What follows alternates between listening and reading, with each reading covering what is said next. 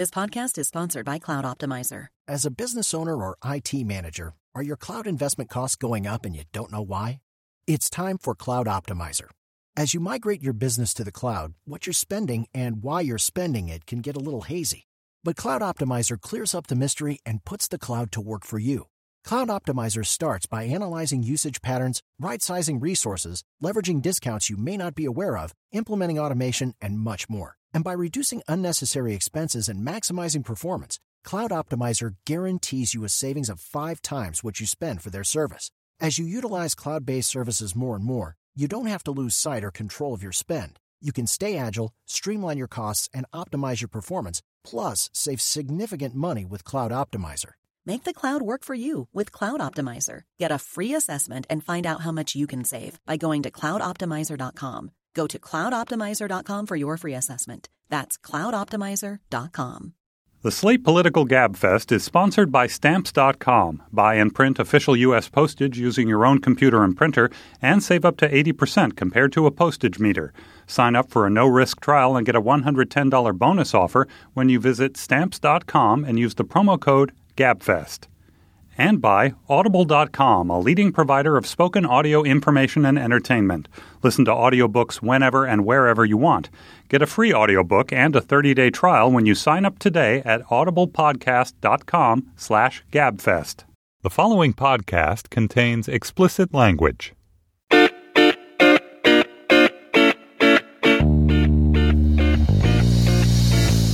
Hello and welcome to the Slate Political Gabfest for January 9th, 2015, Le Je suis Charlie Hebdo edition. I'm David Plotz of Atlas Obscura in D.C. On today's show, the terrorist attack on Charlie Hebdo, the French satirical newspaper, what it means for France, for free speech, and how to deal with Islamism in pluralistic societies.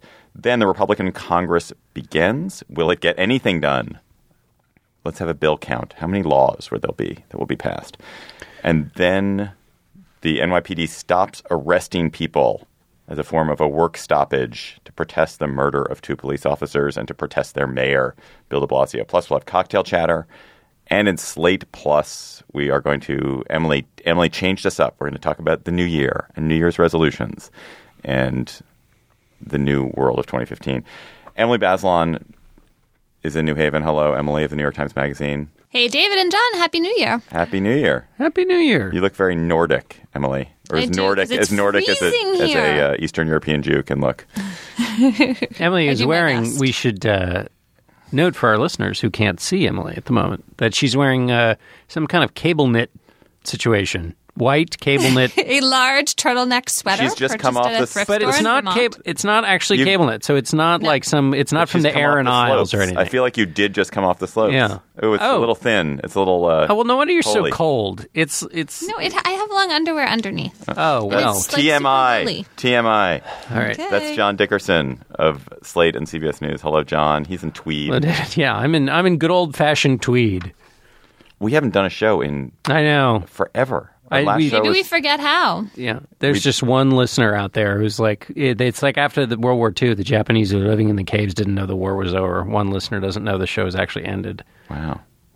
The horrifying attack on the Charlie Hebdo satirical newspaper has caused fury and sorrow throughout France and the world.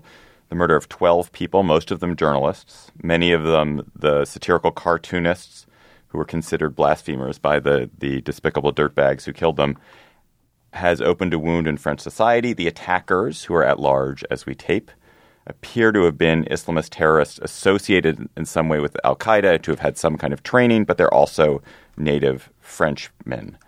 The anti-Muslim nationalistic French right, led by Marie Le Pen, is already depicting this as part of a greater conflict between France and Islam and Muslim citizens and Muslim immigrants. Journalists, meanwhile, both in France and elsewhere, are worried about the chilling effect this kind of killing could have on journalism and on satire. I feel like, and maybe you guys don't feel this way, that this is a huge moment. It's almost the biggest moment relating to terror since 9/11. It feels that way to me, and I want Emily now to articulate why it feels so significant. Or maybe it doesn't. Maybe it's just me. No, I had the same reaction. I wonder if it's because we're journalists or if it's Do you think that's part No, of it? I don't. Well, no, go into it. I don't think it's quite that self-centered, but continue. Sorry, I didn't mean to interrupt you before you even finished the phrase. I was so distressed about this. I kept reading and viewing, and part of it, I think, is the images right away of the cartoonists who died. They were like old French guys. They looked so friendly, and they so clearly were engaged in a kind of mockery and satire that I think most of us embrace. And also, honestly, like, I literally cannot imagine killing someone over a drawing, even though I know that's like a dumb thing to say, because obviously this is a source of real friction in the world. It seemed so inconceivable, such a sad clash of values, that I just felt really affected by it. But why does it feel like it's big? Does it feel big to you, John? Well, yes and no. I think so in Spain in 2004, an Al-Qaeda cell killed 191 people. We had the London bombings. We had the Mumbai bombings. There have been more people killed. And what's interesting here, I see what you're saying, and it feels like this is different. For me, the first thing that occurred to me was what's different is that this is like the attack in Canada. We've now had the Australian. The biggest worry of the people in the administration trying to fight ISIS and the new formation of whatever the international Islamic extremist threat is that for a long time after 9/11, and Tim Noah wrote a long series in Slate about this, everybody wondered why hadn't it happened again? Or why hadn't it happened in smaller ways all over the place in such a porous country as America? And there were lots of theories going around, one being that Al-Qaeda only liked to do big things and didn't want to do just little things. What worries the people trying to fight this now is that something has changed, and now all kinds of little attacks like this is going to be the norm. And so outside of the specifics of the case, it seemed to me yet another example of we're going to get one of these regularly. Now, that doesn't really go at all to your question, but what does, I think, maybe scratch a little bit at what you're talking about is the idea that this was a retaliation. In some ways, it's interesting. It's 191 people is obviously more human lives taken, and the fact that they are just innocent and not involved in the conversation at all and just random seems more horrible. More doesn't seem the right word, but you know what I'm saying? Like, this is of a different order, and therefore, since it's of a different order than fewer number of people, the body count doesn't matter. And I don't know why, obviously, as you can hear me stumbling to try and figure this out. But I think that has something to do with it.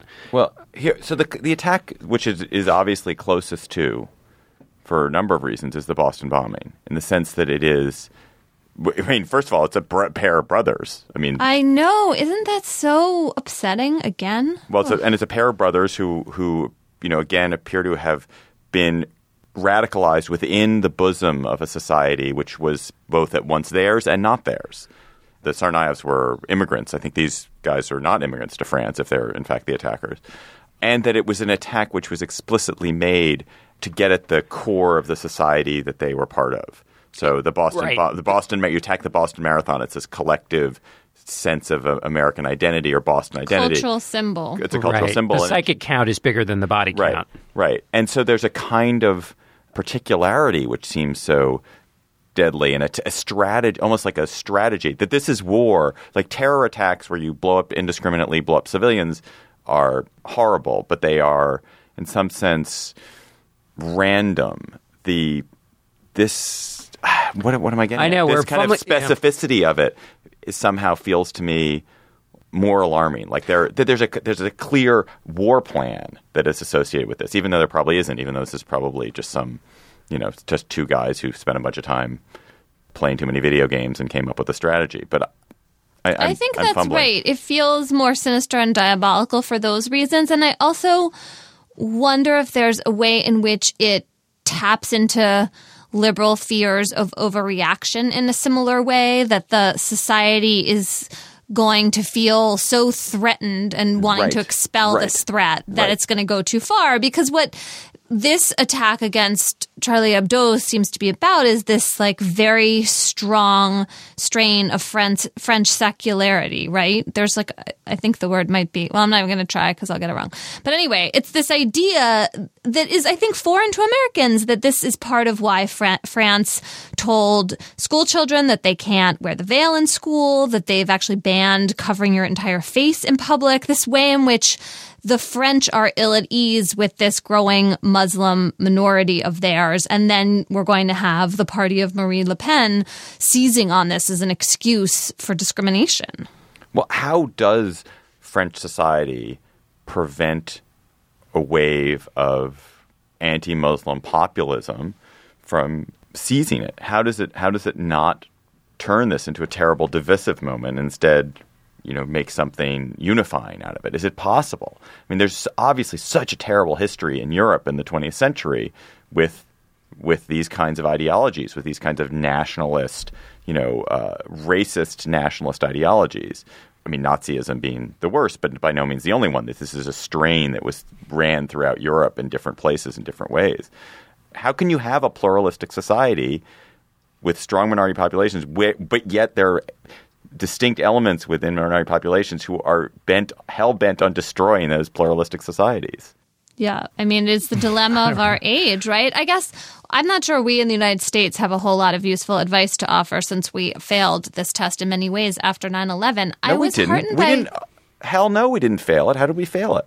Well, there was a lot of, rounding up of Muslims, detaining people as material witnesses. There was a lot of post 9/11. There was not. No, racial profiling. Yes, there was horrific treatment of the people we arrested wrongly and rightly abroad. I don't think the treatment of Muslims in America wasn't ideal. But there was no significant anti-Muslim hate crimes. There's not a racist anti-Muslim party of any sort or political movement. You can make hay being anti-immigrant, but that's really an economic argument directed at Mexicans and Central Americans. Well, I don't know. There is not that. Other than the New York mosque being built near 9/11, that's the only thing I can think of that was for a moment and relatively small beer compared to what you might have imagined after 9/11. I think there was a lot of just low-level insulting and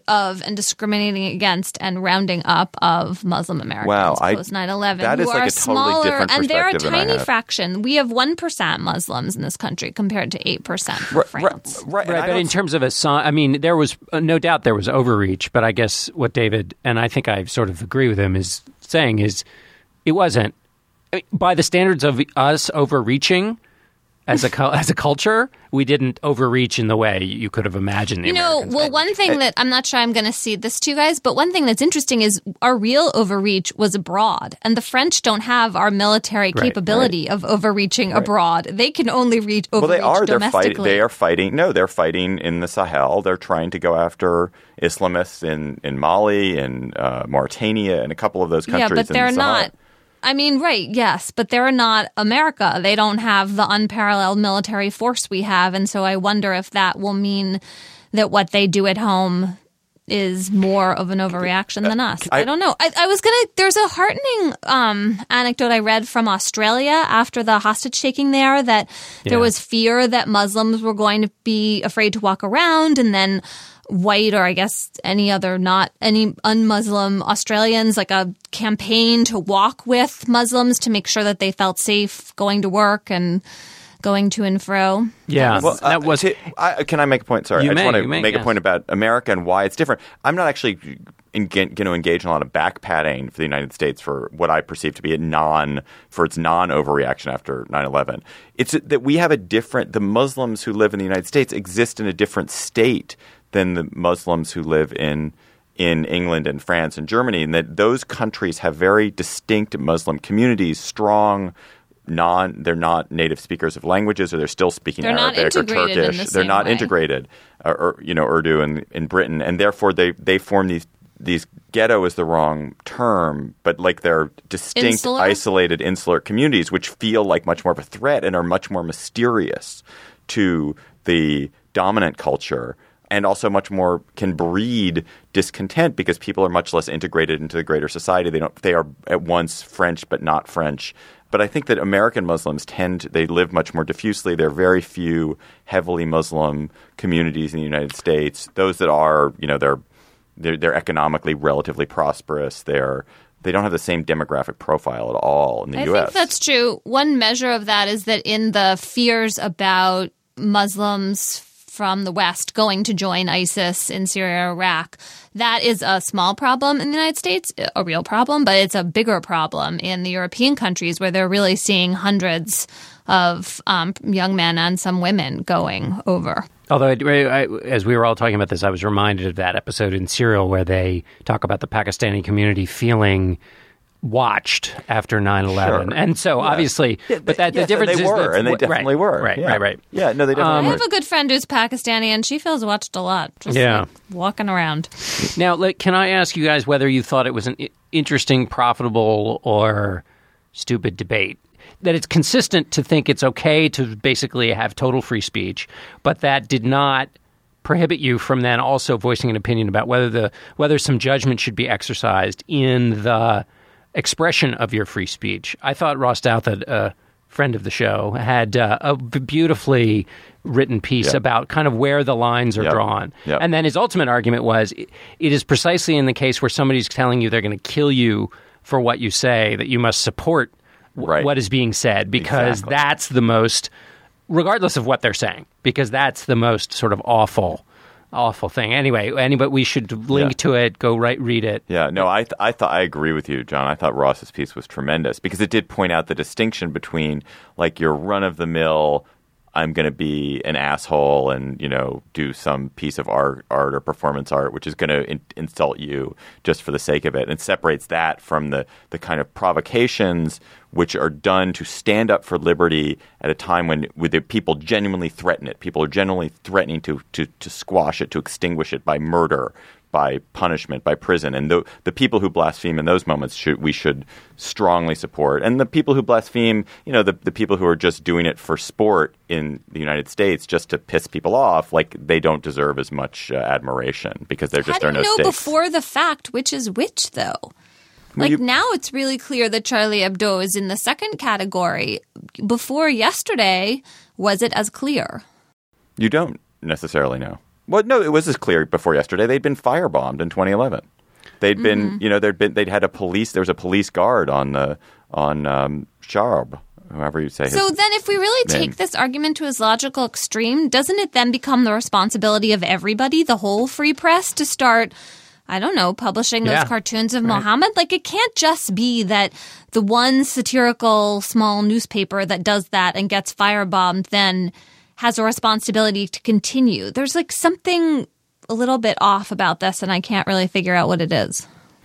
Well, like, what do you think about CNN blurring all the images of the covers? Cowardice. In its coverage. That was ridiculous for them not to do it. I'm not saying that every publication every minute has to become a site of profit photographs and profit satirical cartoons, but certainly, like, if you're covering the scandal, you should at least be brave enough to say this is what it's about, and we're going to show these, and we're not going to be cowed by these thugs, and that when occasion warrants, we will be brave about it. When we believe the thing that we're writing about has news value, or it has value as humor, or value as commentary, then we're going to blaspheme the hell out of everything.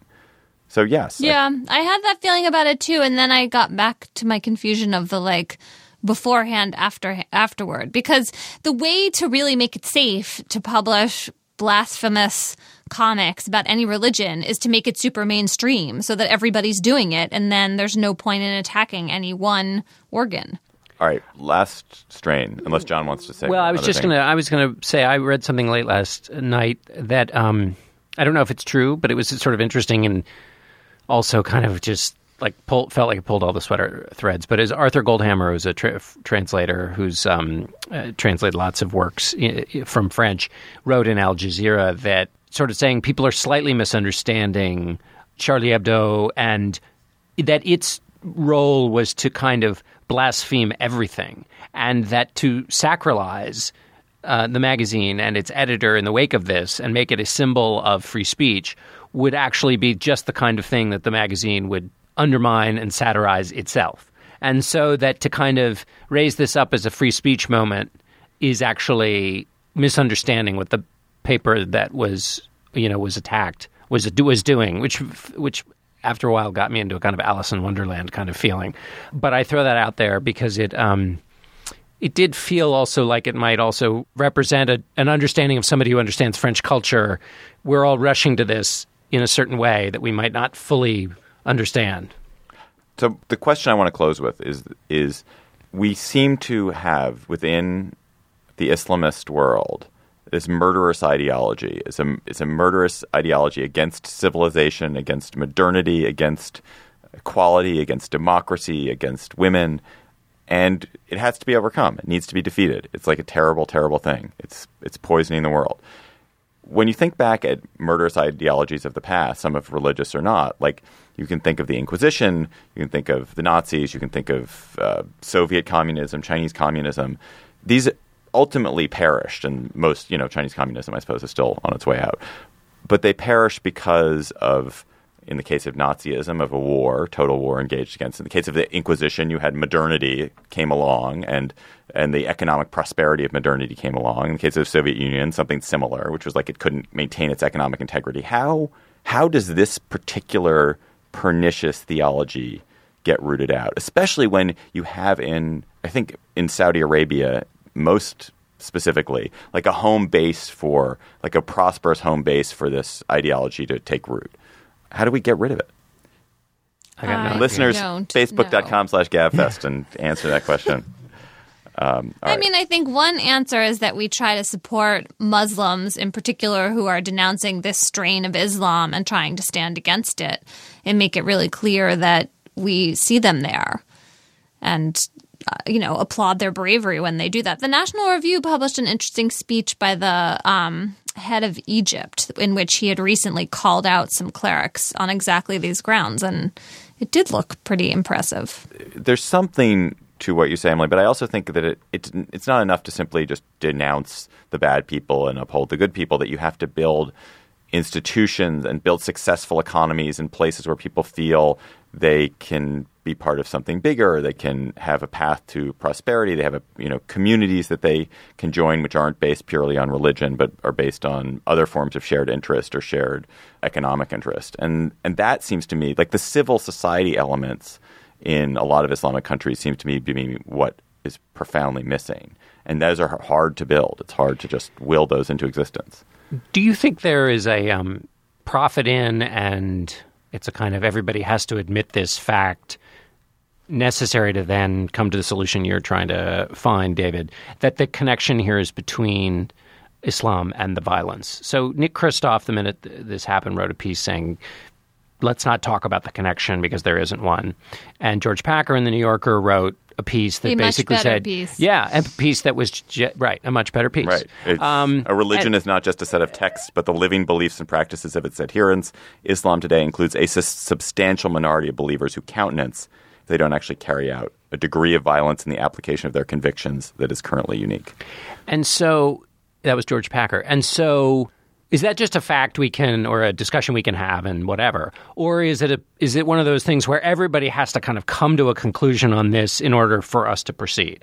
It seems to me, so for example, you could argue you have to recognize that there is a link to the religion here to get to Emily's point, which is that if the people who want to save the religion for all of that is good about it, they are on the hook here because a minority of their religion is ruining their religion, and so they've got to kind of step up in a way that they haven't been before. You can imagine that being kind of something everybody's got to agree on to put pressure on this group that would then come forward and lead to the kind of solution you're talking about, David? Or is that just an interesting debate to have, but really doesn't get to the argument, get to the solution you're looking for? I don't think it's a debate that you can ever reach a fruitful conclusion because the sort of populist right-wing anti-Muslims are going to insist that we only reach one conclusion, which is that Islam itself is a poisonous fruit.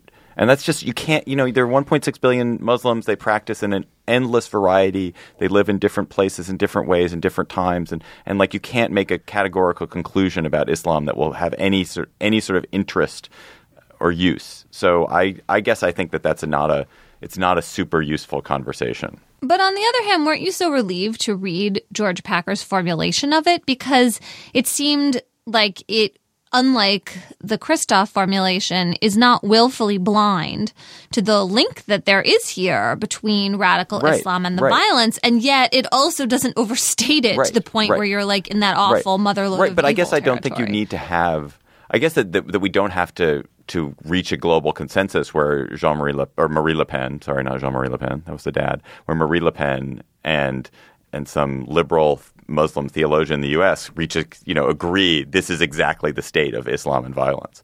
Like there's never going to be that agreement across broad groups. So let's not even – why do we have to have that conversation? Why can't we focus on other things? I don't know. Maybe I'm wrong.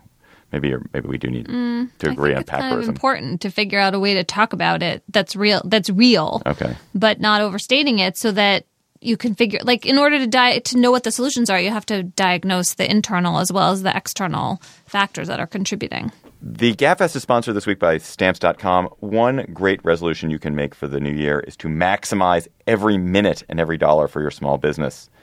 There is an easy way to do that with Stamps.com. Think about how much time you've wasted going to the post office, driving there, finding parking. Stamps.com is the better way to get postage. You can use what you already have, a computer and printer, to get official U.S. postage for any letter or package. Then your mail carrier picks it up. With Stamps.com, everything you would do at the post office you can do right from your desk and at a fraction of the cost of one of those expensive postage meters. Right now, use our promo code GABFEST to get a special offer, a no-risk trial, and $110 bonus offer, which includes a digital scale and up to $55 in free postage. For all the details of the special offer and to sign up today, go to Stamps.com. Before you do anything else, click on the microphone at the top of the homepage and type in GabFest. That's Stamps.com. Enter GabFest. John Boehner, the House Speaker, and Mitch McConnell, the Senate Majority Leader, reign supreme in Washington this week. They were installed at the head of their respective houses in the American legislature. Boehner was reelected to the speakership with some opposition. McConnell cruised to his election.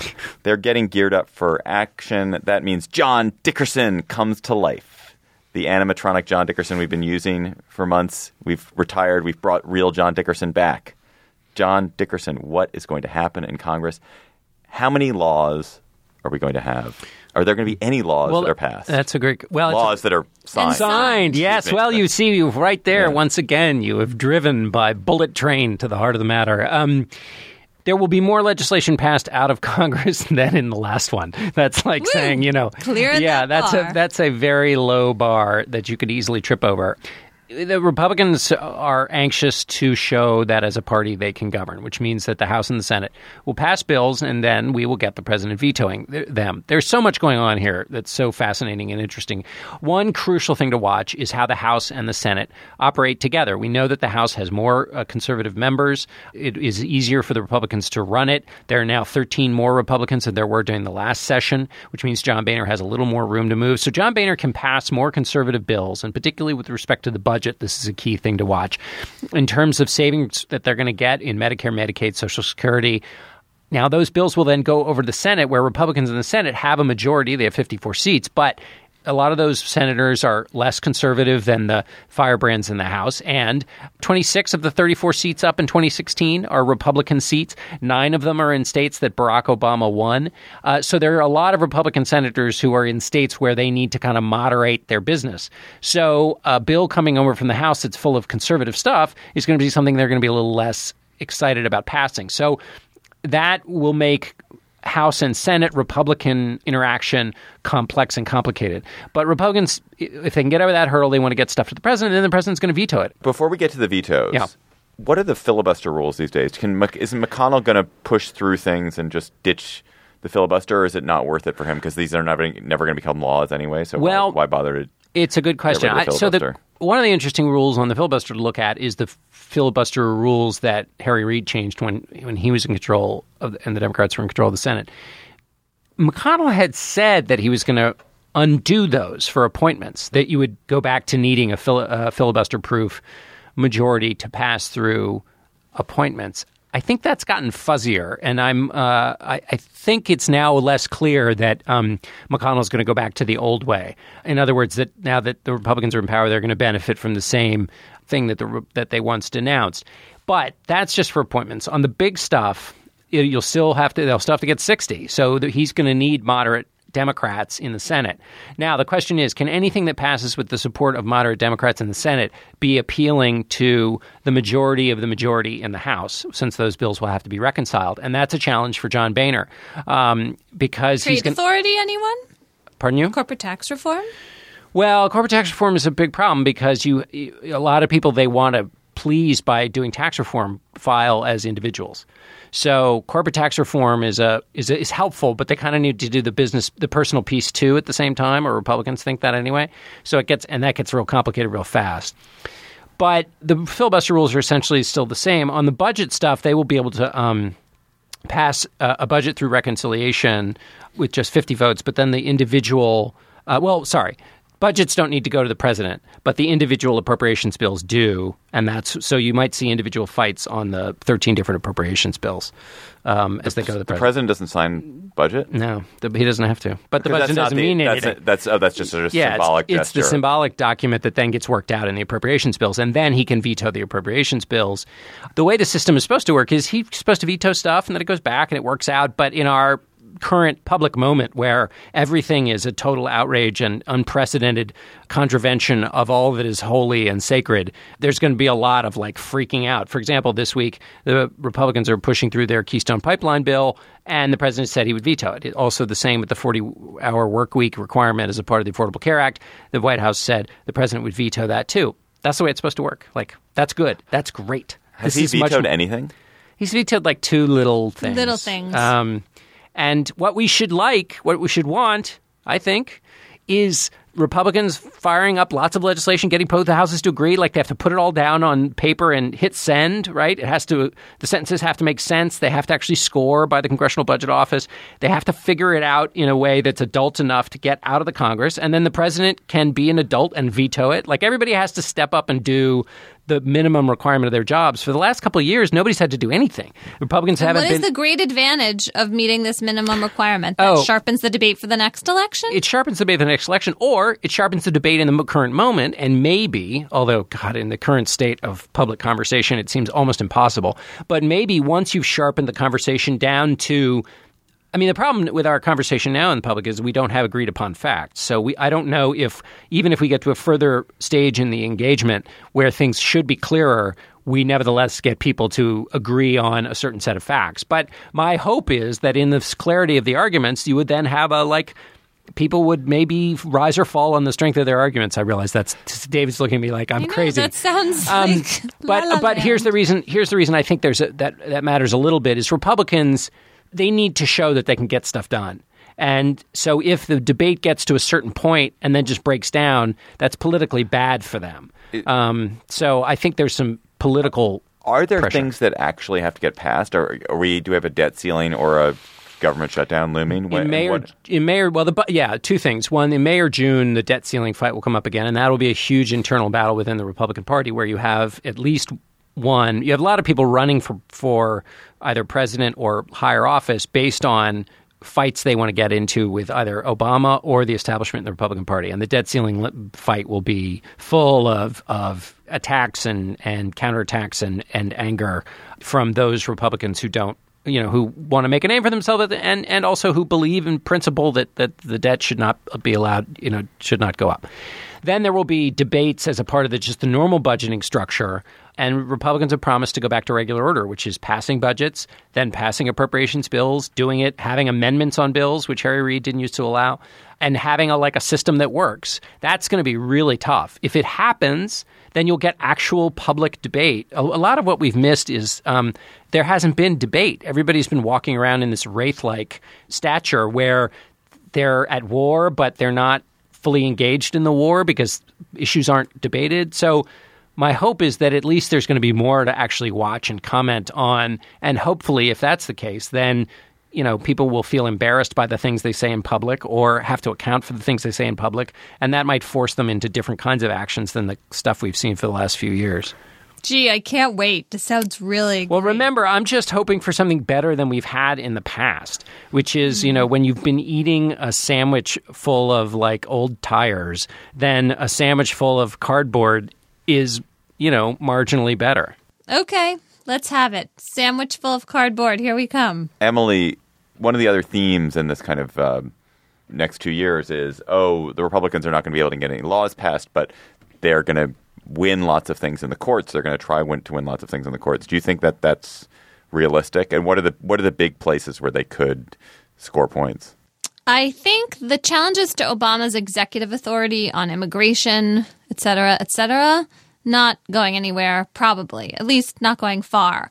The Obamacare challenge in the Supreme Court, which will be argued in the beginning of March, is genuinely worrisome for the administration because there's no other way to understand why the court agreed to review this case in the first place. If all they were going to do was affirm that this problem in Obamacare and the way it's drafted, which affects whether the federal government can run exchanges for the states, if all they were going to do was say A-OK and just give it a nice stamp, there was no reason for them to take this case. So that means that at least 4 justices who agreed to review it probably think there's a problem with it.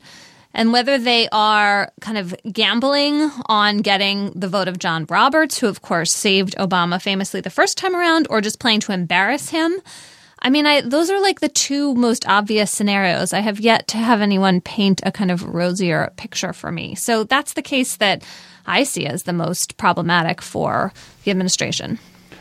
John, there was much made this week of the idea that, Boehner, it wasn't a real challenge to Boehner, but there were a few people who voted against him in the race for Speaker.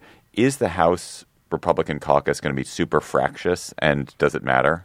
I don't think so. I mean, what we saw was, I think it was 25 Republicans did not vote for Boehner. The key point being that they didn't really coalesce around anyone else. And so it's no surprise. One of the papers wrote that this was an embarrassment for Boehner. I don't know. I mean, it's not a surprise that there are a group of conservatives who don't like the establishment in the Republican Party, and so they, are trying to take it out on John Boehner. It's also no surprise that if you are a person whose money and support comes from the grassroots of the party, that you are acting totally in your self-interest by doing this. So, I don't think we should be surprised at all that this happened. What will be interesting from a lawmaking perspective is how Boehner works with McConnell, recognizing the difficulties. Because if Boehner passes some real bristling conservative wonder piece of legislation out of the House, it's a problem for McConnell, I think. Because then McConnell's got to maybe get it's not a problem. He's just got reelected. He's got 6 years. He's got a lot of tricks up his sleeve. But the dance between the two of them will be interesting to watch. I think we recognize it's a common thing that there's a group of Republicans that, Boehner's people call them the Hell No Caucus. They will be there. This fight will happen within that party. I guess my point is I don't think it's any worse than it ever was. Arguably, Boehner's got 13 new Republicans, 12 of them. David Brad of Virginia, who beat Eric Cantor, is the only one who's a troublemaker. He's got 13 more votes now of people who are likely to, play ball with him. So his life is actually better than it was. But I think we're going to see lots of debate on the Republican side, and we're going to see lots of wonderful, great debate on the Democratic side. Elizabeth Warren gave a speech to the AFL-CIO, I believe it was, on Wednesday, in which she made 4, some thinly veiled, some not veiled at all, some, buck naked and shaking in the wind attacks on the Clinton years. And so whether she runs for president or not doesn't matter. But that conversation is going to take place, which will be great because it will be like a pointed conversation about, actual ideas and what things might affect people's lives. And so that'll be happening on the left as well. I feel like John had a really good ski trip full of punch and Mexican jumping beans. All John wants is conversation. John is really into exactly. Let's just have a conversation. Just debate the issues, please. So we have a new sponsor. Who's an old sponsor? Our friends at Audible are back. Audible.com is, of course, leading provider of spoken audio information and entertainment. You can listen to audiobooks whenever and wherever you want to. And you can get a free audiobook of your choice and a 30-day free trial if you go to audiblepodcast.com audibletrial.com/gabfest. And over the years, we've had so much fun picking books that we think people should listen to on Audible, books that we've listened to, books that you, our listeners, are listening to. In fact, if you have a suggestion, email us at gabfest@slate.com with some book that you're listening to on Audible that you think is particularly good. I was going to make a suggestion, if you guys don't have any, since this is... we ceded the floor to you. You had a great idea. Yes. Well, I've been reading over vacation. I've been reading Vanity Fair, which the William Thackeray novel, 1840s Don't tell me novel. you've never read that book. That's impossible. No, I read it. As a teenager. Phew. But I hadn't read it until 14 years ago. I didn't read it in school. me too. But David's read all of those things. David's read everything. No, so I read it. He's I read way it probably ahead always on 18th and 19th century literature. 25 years ago I read it, Wins. and I came back to it. It is fantastic, and it's fantastic in a way that I think would make it a superb audiobook, which is that it's really funny. It has lots of great, different, distinct voices, and it has this kind of very mordant narrator, this very kind of ironical narrative voice on top of it. And then Becky Sharp is, in particular, such an incredibly vivid, particular modern character. So it's no surprise there are like 5 or 6 different versions of it at Audible. I do not know which one is best. They range in length from 28 to 32 hours. So if you have a 32-hour ride, maybe pick the 32-hour one. I would recommend that. Did you listen to this with your children in the back car? No, I've been reading it. I haven't been listening to it. I'm saying I would bet it's a great listen, but I have not been. No, I don't think my kids would tolerate it. Ours used to tolerate, and now they don't. We listened to Something Fresh, the P.G. Wodehouse. And Simon's reading P.G. Wodehouse. Yeah, they will read it, but for audiobooks, they have to have their own.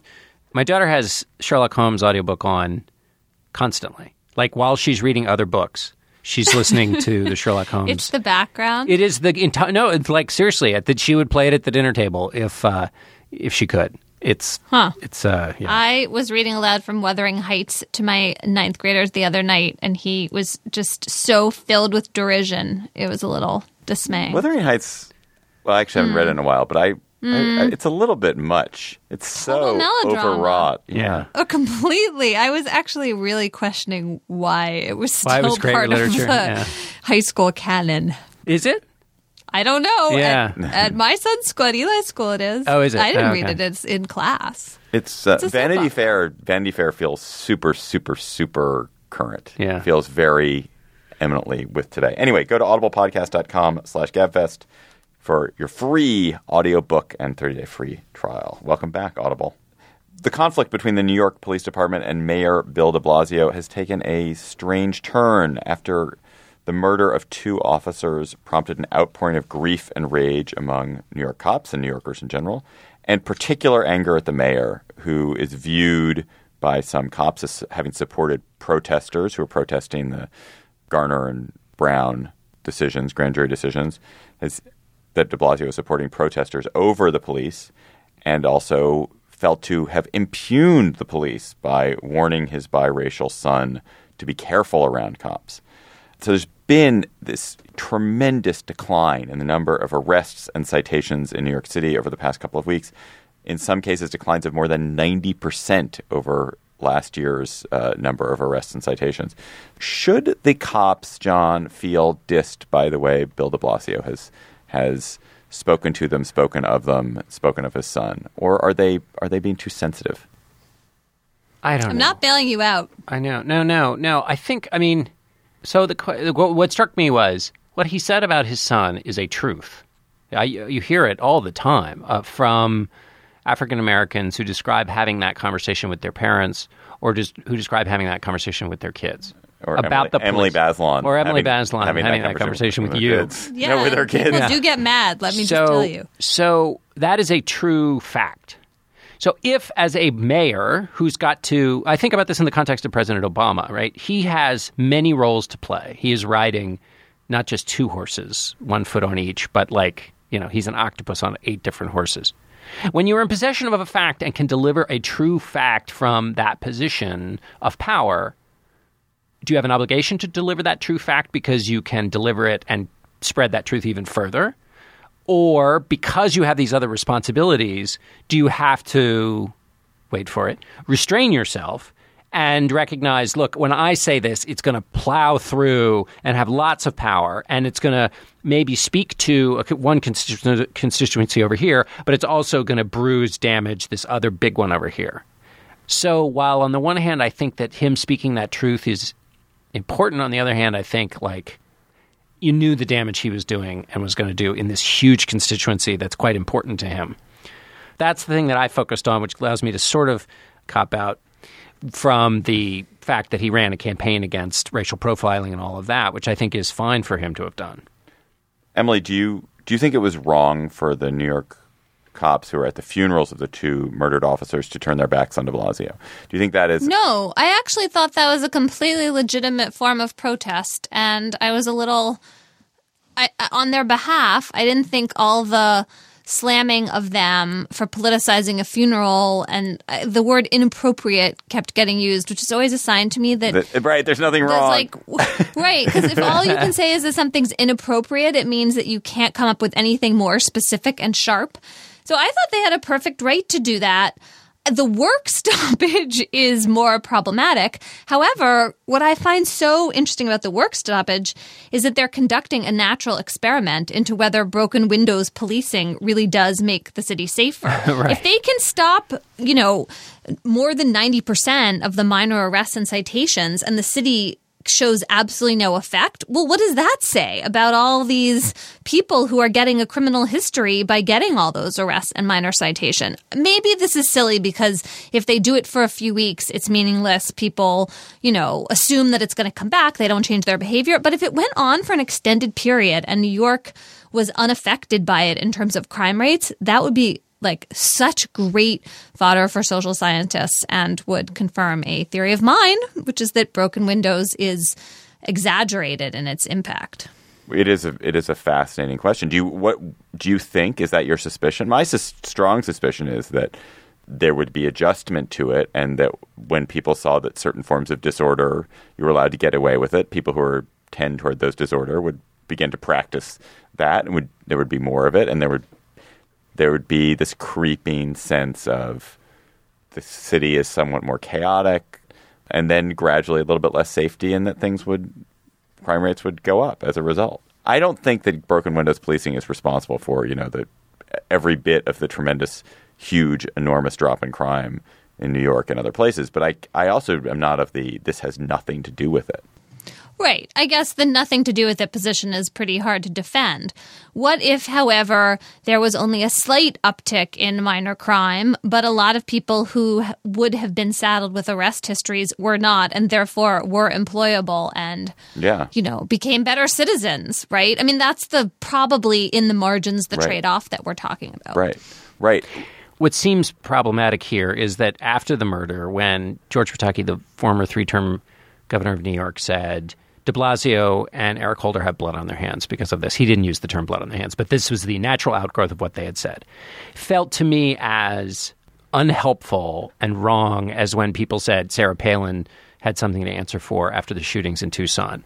I think that kind of linkage that fast requires somebody on the kind of cop side to say, wait a minute, this was a deranged cretin, and we can have this other debate, but let's not immediately emotionalize it with this. Or maybe not. Maybe you think the opposite. Maybe you think, no, you have to speak that truth right away. Well, I mean, he was a deranged cretin, but he was a deranged cretin who had made a decision based on certain things that happened. And But the question doesn't mean that de Blasio or the protesters bear any culpability. But that's the point. I mean, Pataki said they did. So I don't know. That's what I'm trying to sort through. This gets to a kind of an issue which has come up a lot over the military now, which is that there is this cultural divide that exists between the U.S. military and people have military connections and non-military connections. And I think it's growing with cops too, that the cop culture is, particularly in big cities which are very liberal, which are socially liberal, the relative conservatism of cop culture and this insularity of it is alarming, especially because that it has gone hand in hand with this idea of, particularly in the case of the military, we have to trust what the military want. We overvalue what it is that people in the military say and want, and we've ceded a little bit this idea that civilian control is critical to any sort of form of policing or military activity. And I'm worried about these cultures, these isolated cultures developing. This is what happens in fascist countries. Well, I think that's a good thing to worry about. It goes both ways, though, right? I mean, to support, I think, what you're saying, it's a problem that so many cops don't live in the cities that they police. That's a truth generally. They tend to live in more suburban communities. It's a different world. On the other hand, I think the fact that, and I am one of these people, but if you kind of assume ill of the police and don't give them the benefit of the doubt and don't bother to understand their culture, then doesn't it go both ways there? Isn't that cultural alienation something we should have some responsibility for? But you know what? Cops are public servants, but you know who else is a public servant? Garbage men are public servants. Teachers are public servants. People who work in the DMV are public servants. And we don't spend a ton of time worrying about the social alienation of the other groups. And I feel like there's this overvaluing of what the job does, the police do, or the job the military do is so qualitatively different than other forms of service to country and society. And being a cop is a slightly more dangerous job than being a teacher, but it's not actually that wildly much more dangerous. Did you see actually Radley Balko had a really interesting, to me, surprising post about this, that first of all, 2013 was like the safest year in many years to be a cop. The death rate is lower. So his conclusion was that it is slightly safer to live in a big city, just generally speaking, than to be a policeman. Or maybe I have that. No, slightly safer to be a policeman than to live in a big city. Yes, yeah. Sorry. Exactly. And it just made me realize that I have assumed that I always think of being a cop as super, super dangerous and scary, and that actually I was like over considering that. Well, it may be scary to be a cop, even though, there's plenty of reason to be worried even if you don't actually die.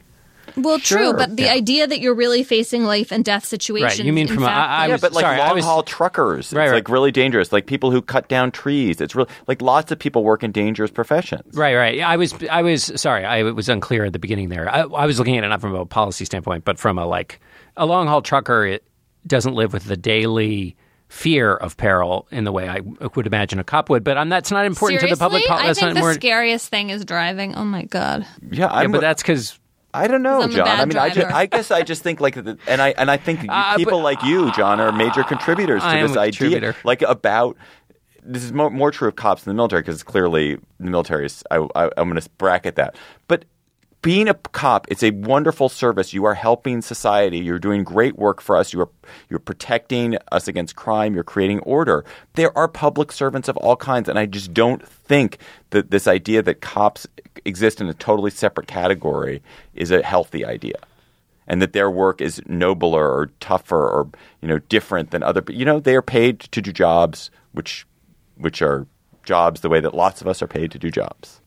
I think when your job requires you, and this would be true of anybody, like a firefighter, or when a job requires you for your duty, because of the pledge you have made, to put yourself in a situation where you could die and widow your children and widow your wife and orphan your children. I think the choice that you have to make every day to do that, even though you go around the corner and it doesn't happen, I think actively having to make that choice every day I think that's of a different order than the incredibly noble things people do in their jobs that where death isn't always or potentially around the corner. If it's a different order, maybe it's so. But one, the stats that Emily cited, interesting stat. Two, it's not of such a massively categorical different order. Like it's of a slightly different order.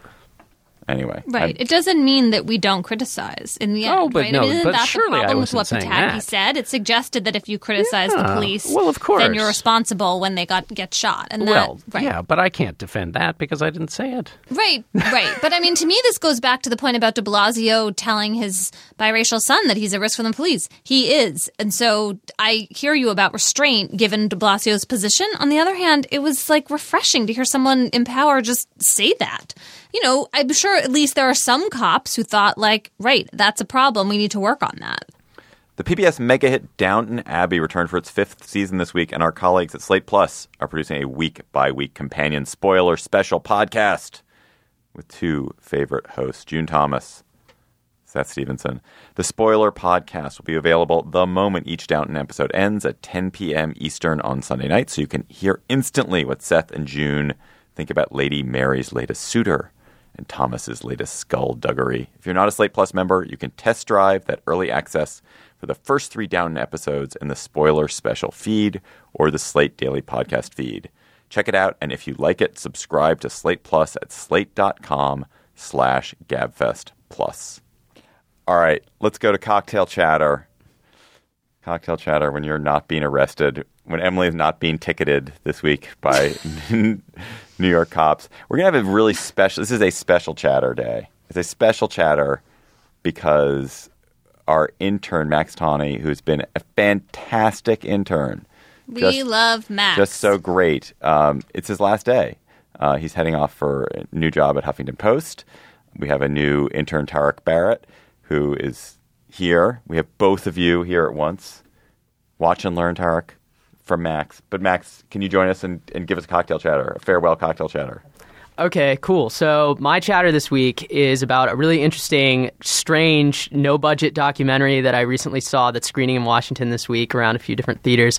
It's by the director of a cult famous documentary called Heavy Metal Parking Lot. Yeah. You know this? Yeah, oh, okay. Sure, yeah. The documentary is called Led Zeppelin Played Here, and it's about this strange tale of they're making the hosts are gesturing like they know what I'm going to say already. So maybe a friend of mine is in it. So wait, excited. really? Yeah. Okay, so it's about the strange tale of this mysterious Led Zeppelin gig that may or may not have happened at the Wheaton Youth Center, which is exactly what it sounds like. Wheaton is a suburb of Washington, D.C.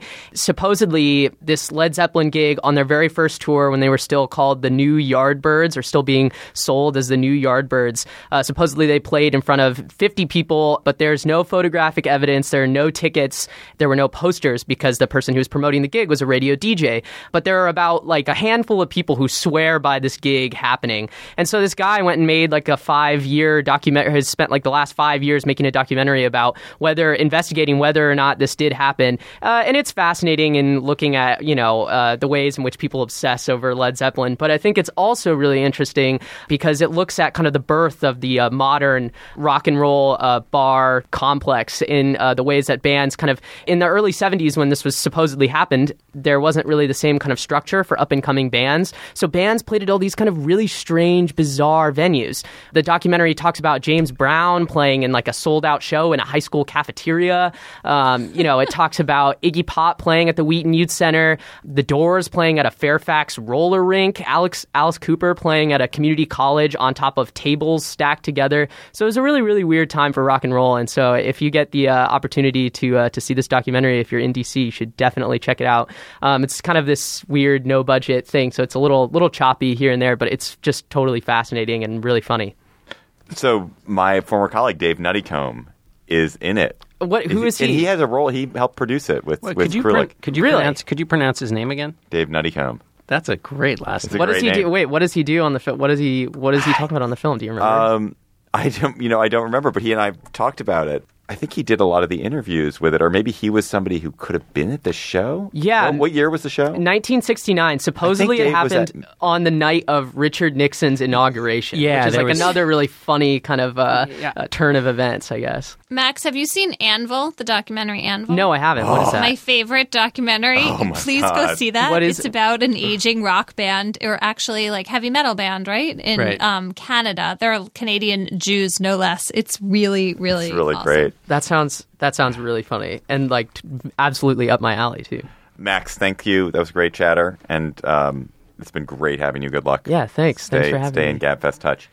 Emily, what's your chatter? Well, I was just going to remind everyone about the existence of the Supreme Court. You already did earlier, but in case everyone was wondering what the court was up to, there are a few things coming up. It's possible that as early as next week, the Supreme Court might actually take a gay marriage case. There's a challenge from the Sixth Circuit where that appeals court actually ruled against same-sex marriage. It's the first federal appeals court to do so, and maybe that will be the little impetus that the court needs that would make the term more interesting.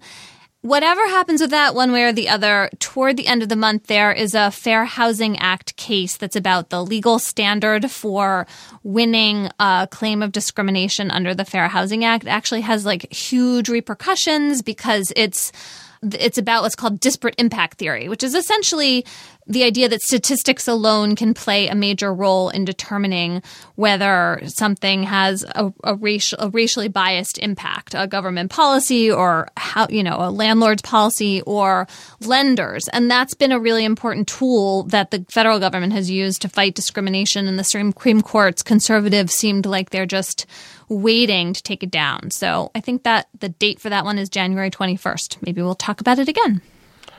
John Dickerson. Emily's chatter was much worse than Max's. Yes, well, and I'm not going to compete with Max. That's right. I'm not going to try and compete with Max either. It's his day, his moment to shine in the sun. But I am going to call out to our wonderful listening audience about a piece that I've been working on for arguably since forever? college. Your whole life? Well, it feels like it. It was the topic of my thesis my senior year in college. But it's about the idea of restraint, which I've been thinking and writing about, and have a piece that's going to run in, I guess, the next couple of weeks. It's about personal restraint in our own lives in which we're so overwhelmed and shredded, and the ways in which we all try to kind of nail up plywood to keep all of the different interruptions, both planned and those that we bring upon ourselves by being obsessed with various different things, whether it's Facebook or Twitter or Instagram. But then there's also, and so the restraint from just that's required in modern life to get back to that kind of peaceful feeling of depth that a lot of us feel when we're either on a plane with no Wi-Fi or when we've read a good book for a long period of time. And the piece is not one of those that says we must turn everything off. In fact, it's quite the opposite. And it argues, I think, that restraint and the idea of finding a way to build boundaries in your own life is the way to find balance between this incredible, wonderful world full of thousands and millions of opportunities and also that feeling of kind of quiet, placid sort of solitude that is required to kind of stay sane. But that's the personal side of it. It also obviously bleeds into the public arguments and debates, and we've talked about this for as long as the show's existed, but we talked about it previously with respect to the shootings in New York of the two policemen and the idea that our public conversation is kind of completely without restraint these days, and that the id not only controls the statements of our public officials, but all of us who participate in these debates through Twitter or Facebook, making it easier for us to say the kind of hottest things on our mind. And because we've sorted ourselves into communities where we no longer live with cops, or we live only in a community of cops, that we no longer have the day-to-day interactions with each other that give us a sense and a fellow feeling of people who are different from us, but who obviously are common in the sense that they're all part of a community, or at least the human race. And in a world in which we've sorted ourselves differently, then the need for restraint in order to understand somebody else who's not around you all the time seems to me to be even greater. And yet in our public conversation, there's almost no examples of, well, that's not true, but there are fewer examples of restraint. And the people we hold up are those who can say the sharpest, kind of most incendiary thing as fast as possible to capture the debate, rather than the person who says, wait a minute, perhaps we're moving too hastily here. So that's a long wind-up as a way to say you can all discuss that at your cocktail parties this weekend to make sure that everybody leaves the house early and doesn't stay late and hang out in the kitchen and drink. Or they restrain themselves from talking about it? Yeah. Or you could just write in about whether that long, rambling monologue I just gave touches you in some way that might be interesting and help me fill out the corners of the piece in a way I had not previously thought, since our listeners are so wise and have demonstrated themselves to be so over these many years. My chatter is about a story I read in the Oxford American recently about an American version of something called sky burial. So in various cultures, you can have your corpse just like laid out and have it picked at by birds and vultures in particular. Zoroastrian culture is big on this. And in America now there's a place which it's an anthropology research center, a forensic anthropology research center in Texas. And there may be another one in Tennessee where you can donate your body, your corpse, and then just it gets thrown out in nature and they observe it. They're using it to study how do bodies decay, like what happens to them. And some of them, they let the vultures come at you. Some of them, they don't let the vultures get you. But it seems totally great. Like I've always wanted my corpse just to be chucked out there to decay. And why not give it to medical students to dissect? Yeah, sure, that's fine. That's kind of what this is, though, right? If it's forensic, or is this a police thing? No, it just sounds like a sort of trendier yet less useful version of that. Why? Well, we first of all, you don't know know if it's about less how useful. bodies decay. I'm happy to have them. Look, when medical students go after your body, they cut it up, and then they still have a body at the end of it. So they have to do something with it at the end. So, like, how do you end up? How do you end up as dust? Maybe they should take those parts and then throw them into your sky burial place. Well, I don't know. I have always felt like that the whole process of both cremation has always seemed to me like sort of global warming-ish, and that burial seems like a huge waste of effort, time. Like, I don't know. And the better way is just like put the body out there, let the animals have it, let it sink into the ground, let the bones be there, gnawed on by walruses or whatever wants to gnaw on it, and that would be awesome. That's what I'd like. The one at Tennessee, the Body Farm, I think they call it at Tennessee, is the one that Patricia Cornwall who wrote books about this or something. I think that's right. I think you're right. That's my UT connection. I thought when you said sky burial, it would be some kind of thing where after you passed away, they'd load you into some huge cannon and just just shoot you into the sky, this and then should really be called bird pecking out your eyes. Yeah, you're not getting off. Nobody would do it if it was called that. I would. I assume there's a fantastic anecdote in the story of this family where the mother wants to have it done, and she has it done, but they don't mention. One of the kids doesn't tell the other kids that they're going to let mom be filmed as part of a documentary or something. And so then these kids are watching TV and they see their mother's skull, which they can identify because of the teeth, the molars on it. And the description. Boy, they have a real working understanding of our dentistry. They say her first name and they describe her, and then you can see the dental work. And the kids are so excited, like that how great it would be for their mom and how lovely it is. And is there kind of like an a la carte menu? In other words, no vultures, but I'm fine with the worms and the ants, or do you? That doesn't sound very scientific. Make some choices, like about how you, like some people want to be laid out in clothing, and I think they'll put you out in clothing. But here's the thing: is that if you're going to call it a sky farm, you need more vertical lift. This seems to me there's no vertical lift at all. They don't call it that. Oh, all right. Oh, well, let's start that, because that to me seems to me if they could just like by trebuchet or by like catapult or some medieval like weapon that they could load you into, and then just like the way they used to shoot cows. Then you just land somewhere else. True, but they could test the way your body flew through the air. It's like when they would the cows during the Black Death, they would shoot them over the parapet to the hordes that were advancing to stop them. It could be used as weaponry. Fetchez la vache. Oh my God! All right. Our intern one last time is Max Tawney. Our new intern is Tarek Barrett. He is a lawyer, so he's finally going to stop Emily from saying all that nonsense she's been saying. Our producer is Mike Volo. Joel Myers, our managing producer. Andy Bowers is the executive producer of Slate Podcasts. Our show page is slate.com/gabfest. Links to what we talked about today. Our Facebook page is facebook.com/gabfest. Tell us whether you want to be left to be eaten by vultures on that page. Pro or con, like or not like. Check out our Twitter feed at SlateGabFest, and our email address is gabfest@slate.com. You can subscribe to the Gabfest on iTunes. Leave a comment and rating while you're there. If you like the show, that comment and rating really helps us. Search for Slate Political Gabfest in the iTunes store. For Emily Bazelon and John Dickerson, I'm David Plotz. Happy New Year. We'll talk to you next week.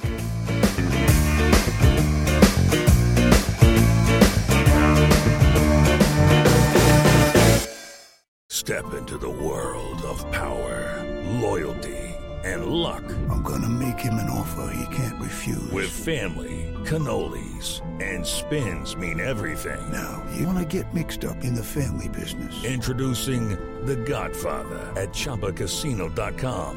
Test your luck in the shadowy world of The Godfather slot. Someday, I will call upon you to do a service for me. Play The Godfather, now at ChumbaCasino.com. Welcome to the family. No purchase necessary. VGW Group. Void where prohibited by law. 18+. Terms and conditions apply.